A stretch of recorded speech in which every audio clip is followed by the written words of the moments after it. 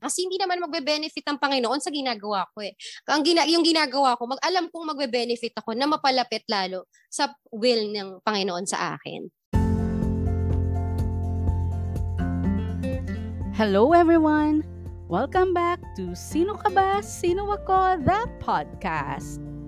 It is Lenten season and we will talk about observing the Holy Week. So with me, my special guest, the lead singer of Approaching Zero Band, Christine.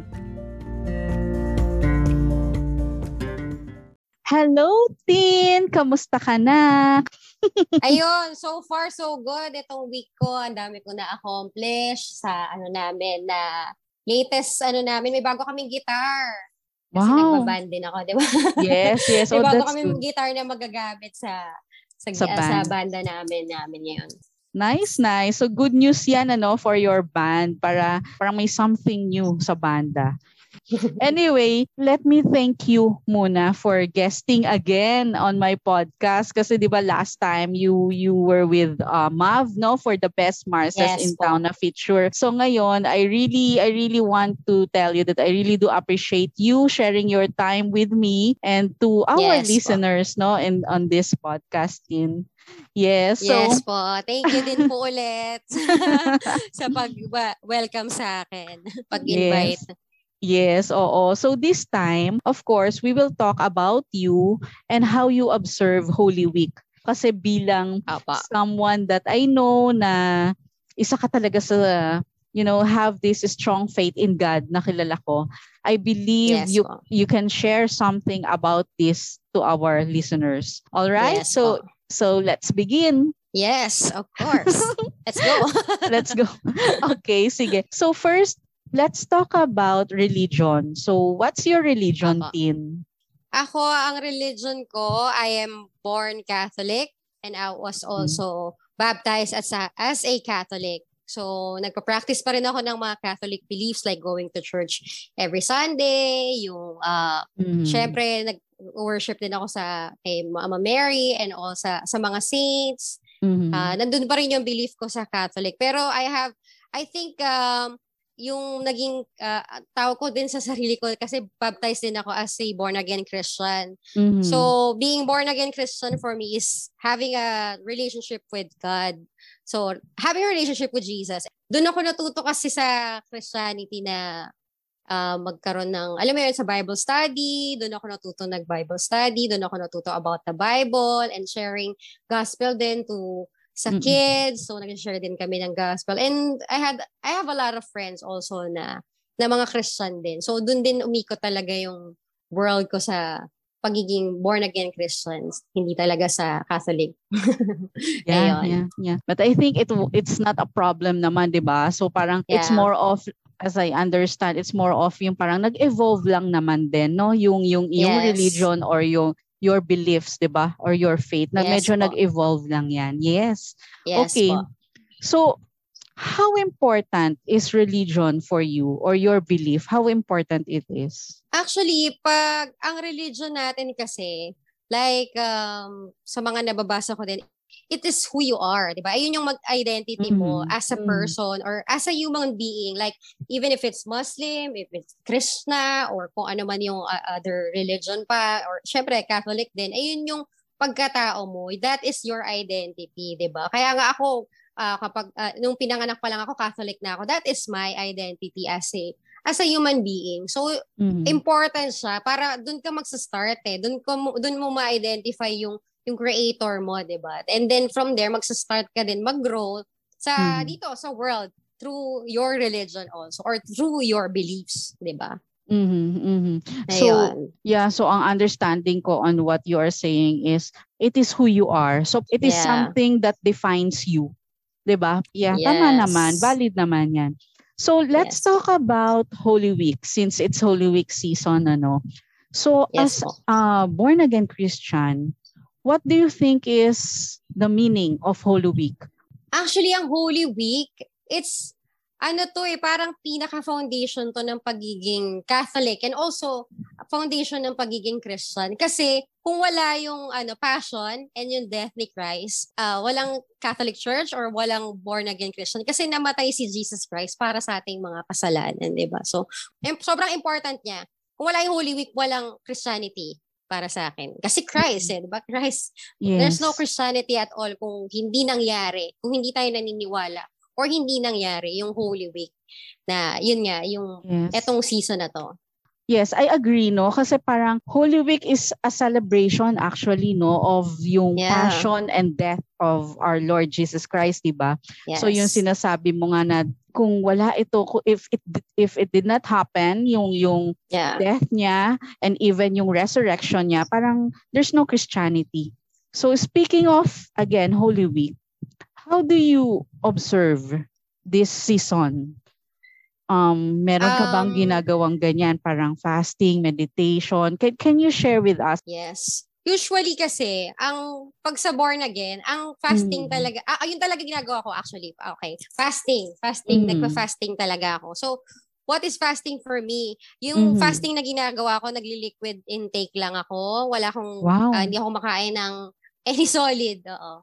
Yun, any solid na pagkain, nire-reject ko siya. So, liquid lang. Pwedeng fruit juice, pwedeng broth, anything basta liquid lang siya. So, yun yung ginagawa ko every Holy Week. So, 5 days yun na ginagawa ko.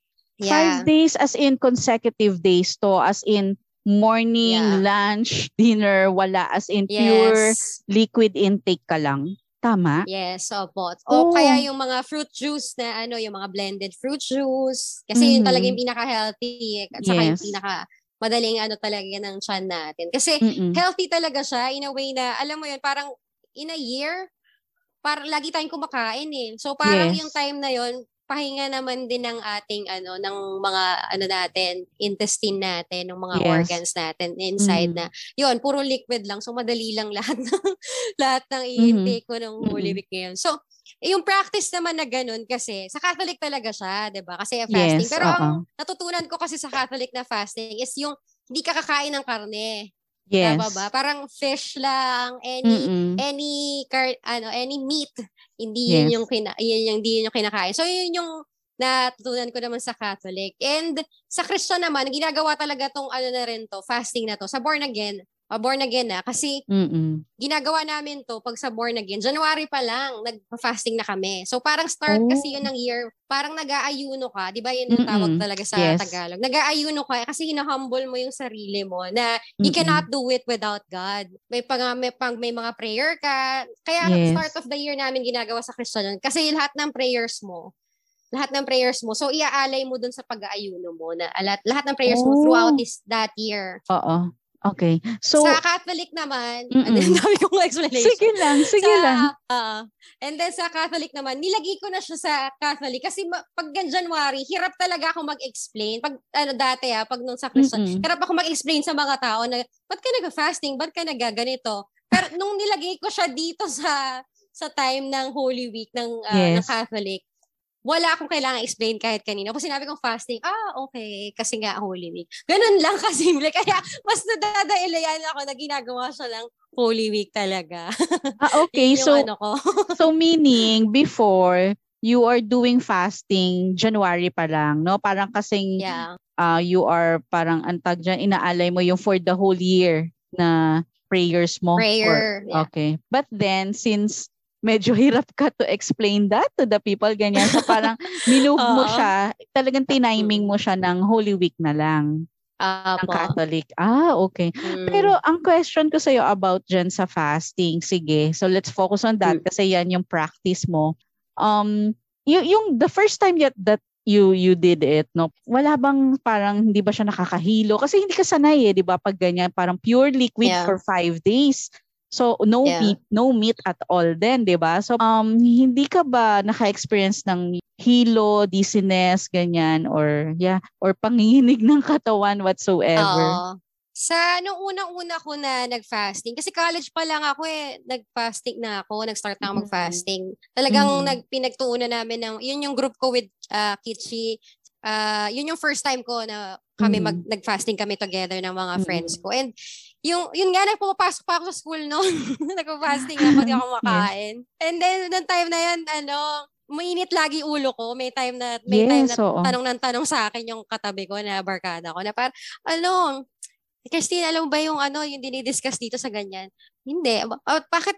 Tapos meron siyang pangalawang question. Ba't daw namatay? Ba't namatay? Parang may question sa akin ganun about namatay. Alam mo kasi nagtanong siya. Sabi ko,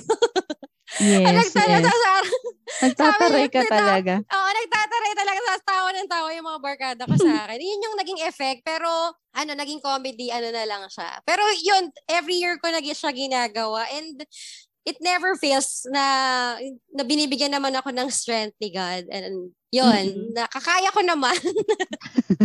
Kahit may masungit ako or kahit nahihilo. Ayun, kinakaya naman. Yeah, pero ngayon, since parang I think naman medyo sanay ka na, wala nang ganong effect sa'yo. Meron pa din. Mahirap talaga siya, actually. Okay. Sobrang sacrifice talaga. Lalo na yung first 2 days. Kasi 5 days. So yung 2 days, grabe. Doon mo feel na may hilo ka, nagugutom ka, sabay-sabay. Sabay-sabay na may pumapasok sa isip mo na hindi mo mag-intindihan. Pero yung after noon, ng 2 days mo, yung 3 days hindi na struggle sa amin. Kahit nakakita kami ng pagkain. Yes, wala na.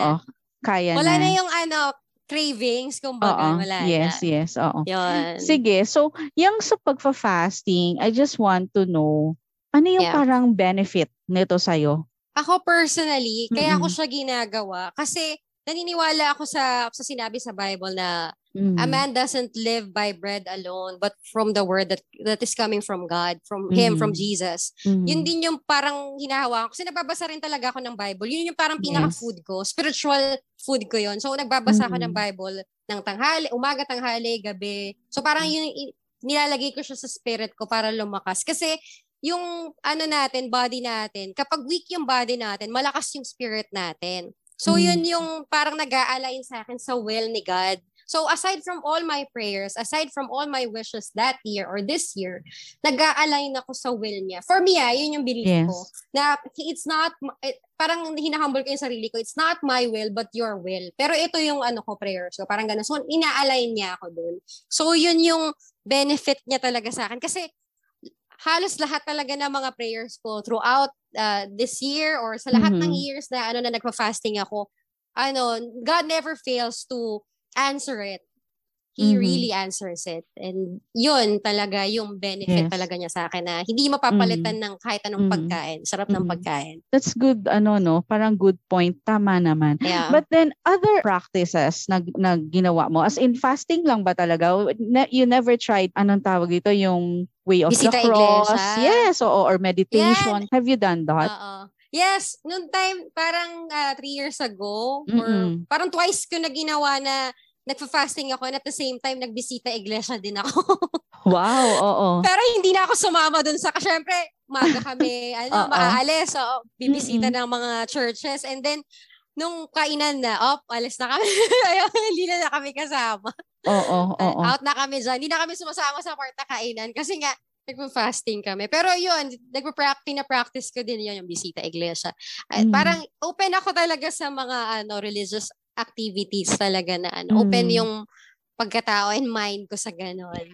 Pero buti nga kinakaya mo kasi 'di ba parang wala ka na ngang halos kinakain. Pero kasi hindi biro din naman yung bisita iglesia kasi I'm also doing it pag Holy Week. I think alam mo yan, nagpupunta talaga kami to different churches, around 13, 14 churches yan. Nagbi-visit talaga kami. Ang mahirap kasi dyan, yung kalaban mo yung yung weather na mainit.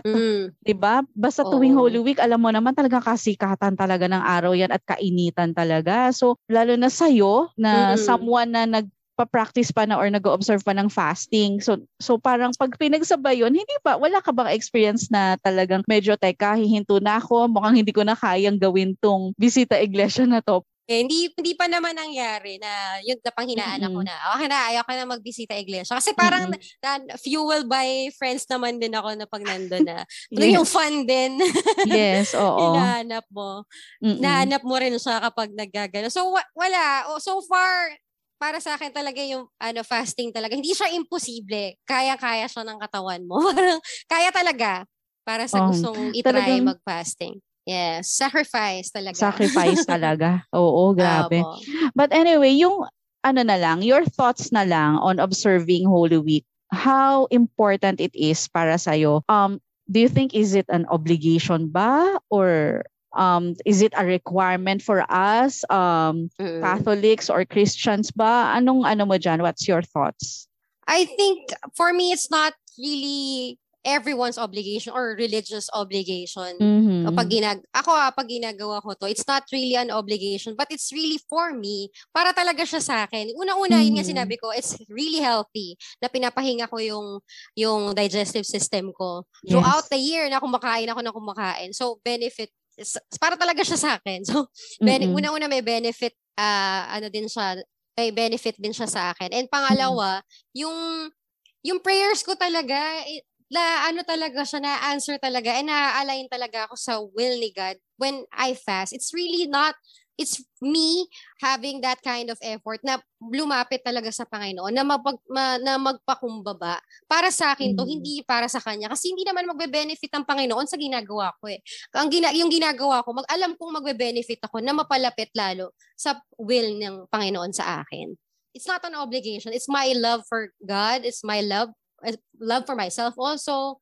Yeah, even I know. I think it's not an obligation. It's something that between you and God, di ba? Kung ano, how you want to give thanks, how you want to celebrate, how you want to observe yung ginawa niya for us, which is yun nga, no, He died on the cross and victoriously resurrect and triumph over sin. And so for me, it's like glorifying God na rin in a way, or Jesus Christ in a way. For my last na lang, alam mo na to, usually I ask, as a Christian or as a born-again Christian, sino ka ba? Sino si Christine? As a Christian and as Christine, I'm really a persevering and courageous person. And spiritual, and a spiritual being din ako, na spiritual person din ako, na mahal ang Panginoon, at hindi lang mahal ang Panginoon, at mahal din ang kapwa ko. Kasi mapuprove mo naman na mahal mo yung Panginoon, na mahal mo rin yung kapwa mo. So ako yung willing tumulong, tipo ng tao na willing tumulong, at matapang na harapin ng mga hinaharap ng mga susunod pang pagsubok sa akin. Napakaganda ng mga sinabi mo. It's really more on your relationship, no, or building relationship with our Lord Jesus Christ. So thank you so much, Tinky. Thank you. Yes, thank you po, Tita, ulit sa pag-invite. All right. Bye po.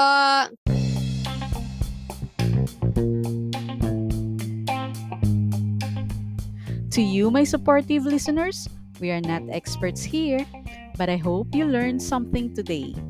Thank you again, stay safe, and watch out for my next episode.